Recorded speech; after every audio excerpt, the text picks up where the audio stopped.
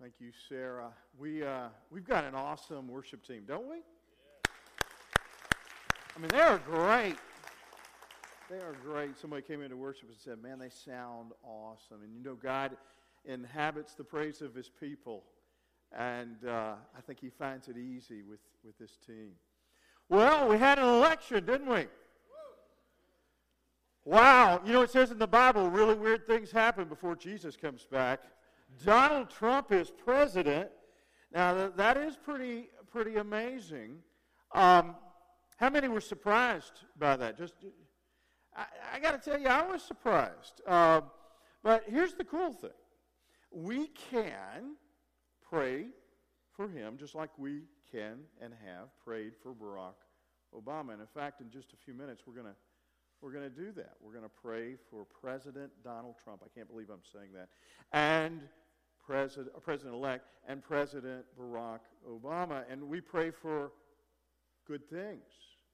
You know, when Barack Obama was elected, one of the House Republicans stood up and said, I hope he fails. That was the wrong attitude, folks. That was the wrong attitude. And I pray that we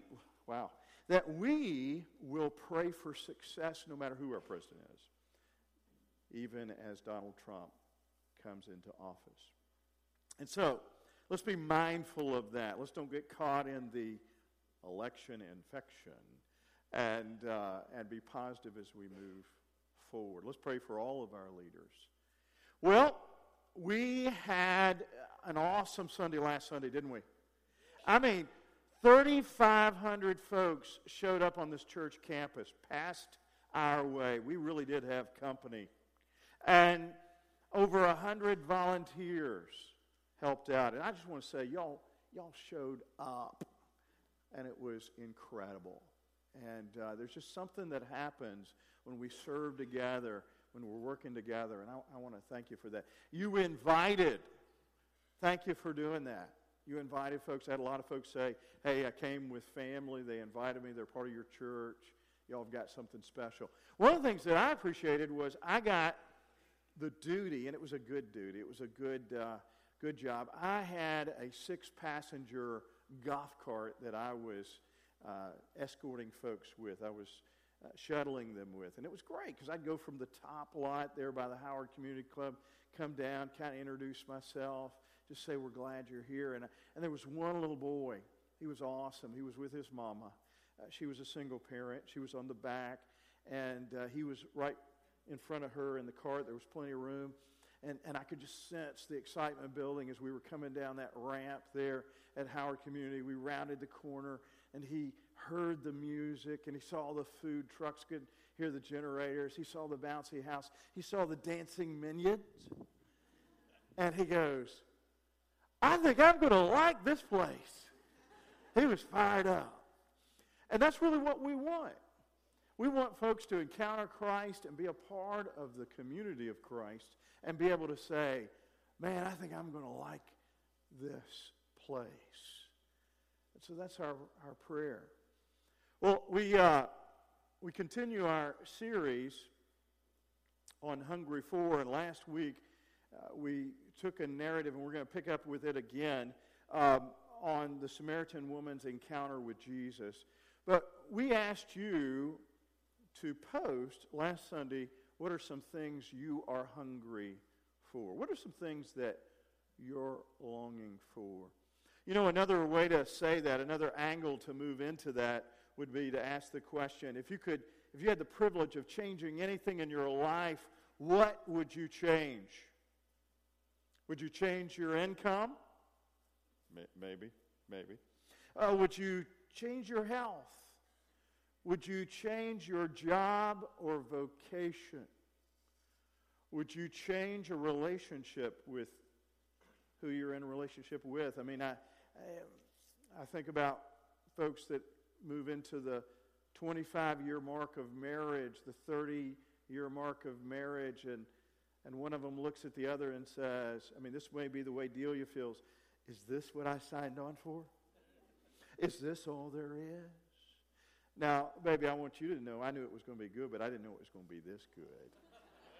That's what I would say. Thank you very much. Yeah. But sometimes we ask the question at certain stages in life, is this all there is? And can I bring a change to that? And it can be a pointer to something that is deeper. It can be something that presents, that speaks to something inside of us.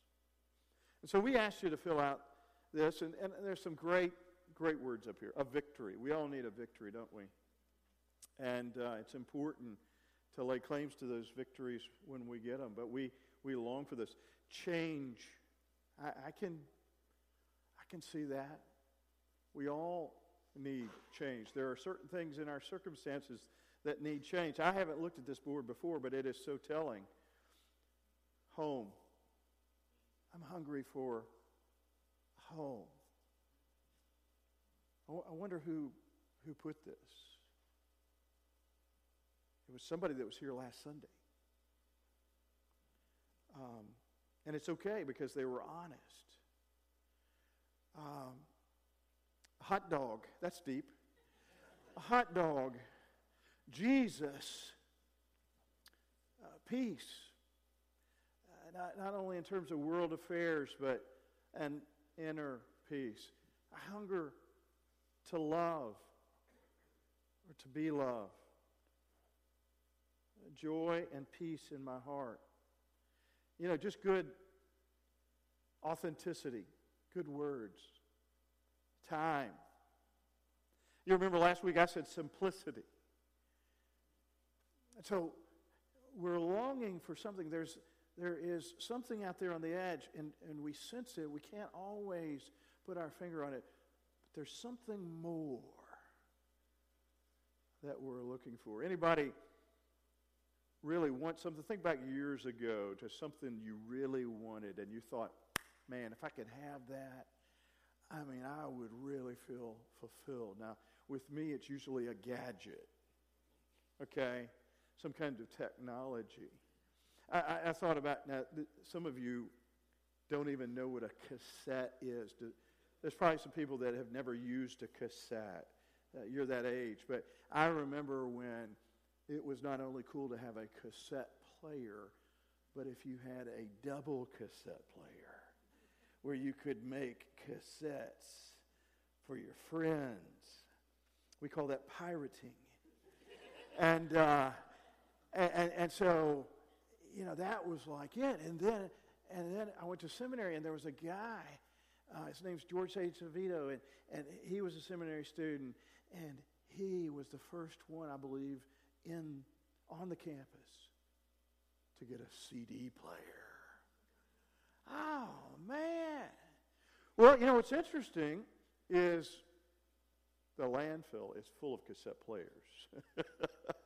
and what I thought, and it's filling up with CD players, by the way, and what I thought was going to really, really make a timeless difference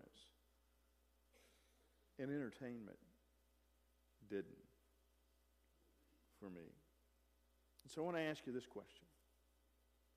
What are you longing for, and do you want more of it? Let's pray together.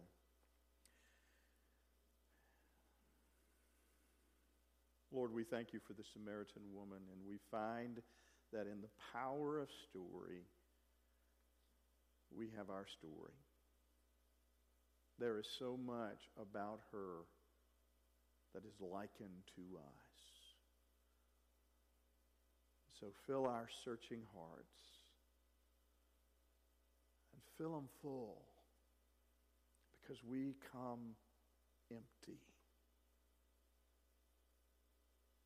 Come, Lord Jesus. We want more. Amen. Well, we talked last week about a woman who really was struggling with a lot of issues in her life. And Jesus encounters this woman, and she encounters Jesus as he's moving from Judea to Galilee. He goes unorthodoxly. he moves straight through. His spiritual GPS said, you've got to go into Samaria. And so he goes into Samaria, and he goes to a historic well, and there a woman comes up at high noon, the hottest part of the day, so that she could come by herself. Coming to the well was really a social event for a lot of women, but she went by herself. And so she sees Jesus, and Jesus does a really weird thing. He says, will you give me a drink? And she says, how is it that you are a Jew asking me for a drink? We just don't get along. There is a chasm culturally and religiously between us. And Jesus said, if you knew the one who was asking you for a drink, you would ask him for living water. And she said, I want that.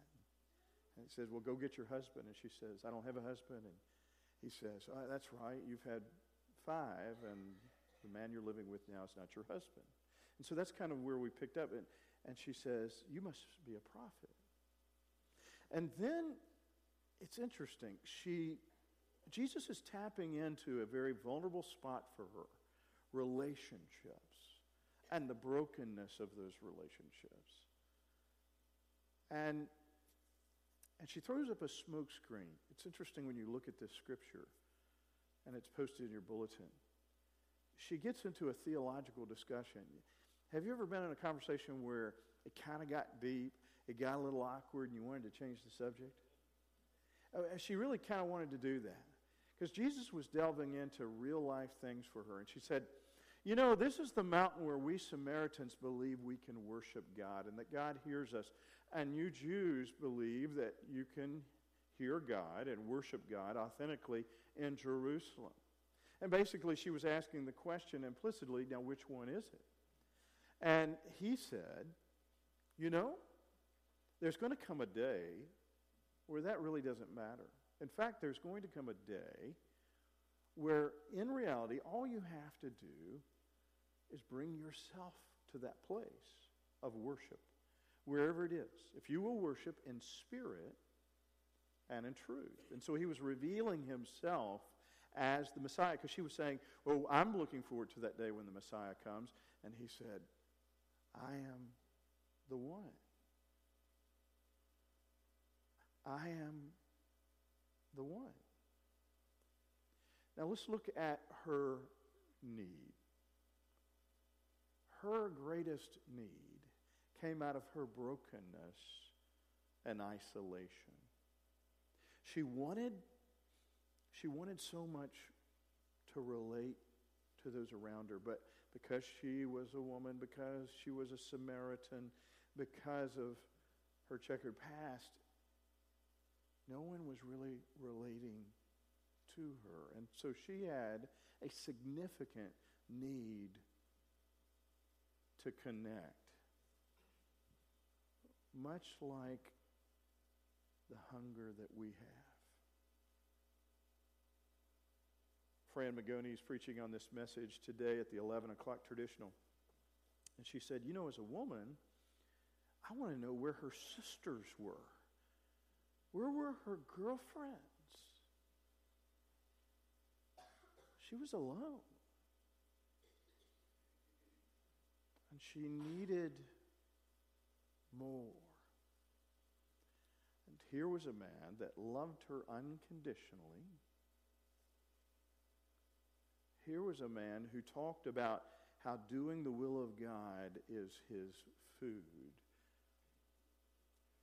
And she hungered to belong. And last week we talked about how she had a connectedness to Jesus. But what happens when we want more? Well, I think it's okay in terms of being a follower of Jesus to want more. And for her, I think getting more would have been being a part of a circle of people that are like-minded, that would encourage her and accept her for who she is, start right where she is, and move forward with her. don't we all have that same need? I do.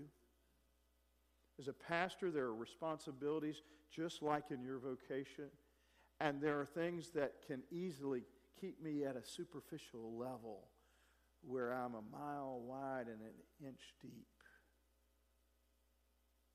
And I need relationships with other people that are following after Jesus so that I might become more like Jesus, more like Jesus, because others are desiring more. And so today I want to ask you this question. Now, for her, she had a great need for connection. The problem was she was isolated. She was feeling lonely. What is it for you? What is the struggle for you? And how is it that Christ has helped you to feel as though you belong, but you want more? I believe there is a progression in our faith, and it doesn't mean that any one of us are ahead of the other. I just believe that the Lord continues to have in us, when we are walking with Christ, a desire for more. John Wesley called it a desire for the second work of grace. It's a progression where we say, God, I want you to be Savior. I claim the redemption that was done on the cross, and I step in fully to the remission of my sin, the removal of my sin, and the cleansing of my life. But I want more. I remember when I was in student ministry and youth ministry and how we had a group while I was in seminary, and I remember a young man coming and he said, Tim, I gave my life to Christ. Now what? He was longing for more. And it was a good more. He was hungering and he was thirsting. And he had drunk, whatever the participle is, drunk from the well of Christ, and he wanted to keep drinking. And I think about how when I gave my life to Christ and I accepted His grace, He became Savior, but then there was something more. I wanted Him to have lordship. I wanted Him to step into all of the categories of my life. I wanted Him to have free reign in any sector of my living, of any decision that I made, any relationship that I was investing myself in. I wanted more of Jesus. And I would suggest to you that more is a good thing. That longing is a wonderful thing because you move through your faith, and your faith strengthens you, and sometimes it is pressing through pain, and on the other side of pain, you sense that God has given you more, and you surrender and continue to surrender. And Jesus becomes Savior and Lord, and then eventually life. That every decision we make, that every breath we take is always against the backdrop of God's will. And so today, I want to ask you the question, what is it that you're hungering for? Maybe for you it is that belonging we talked about last week. Or maybe it's something more. And if you have your message notes with you, I want you to look at the last part. And I believe we've got a scripture that I want us to look at, Ephesians 3:20. And as you think about more. I want you to think about this benediction that Paul gives the church at Ephesus. Read this with me out loud. Now to him who is able to do immeasurably more than all we ask or imagine, according to his power that is at work within us. He is able to do more than we can imagine, even greater than that which we ask for. It's kind of like, I knew it was going to be good, but I didn't know it was going to be this good. What is it that you need to ask God more of? What is it that you need more of? Look at that last line in your message notes. Now that I belong to Jesus Christ, I am asking God for more. Think about that. What is it? He has promised to do immeasurably more. Are we willing to let him have all of the real estate of our hearts? Let's pray together.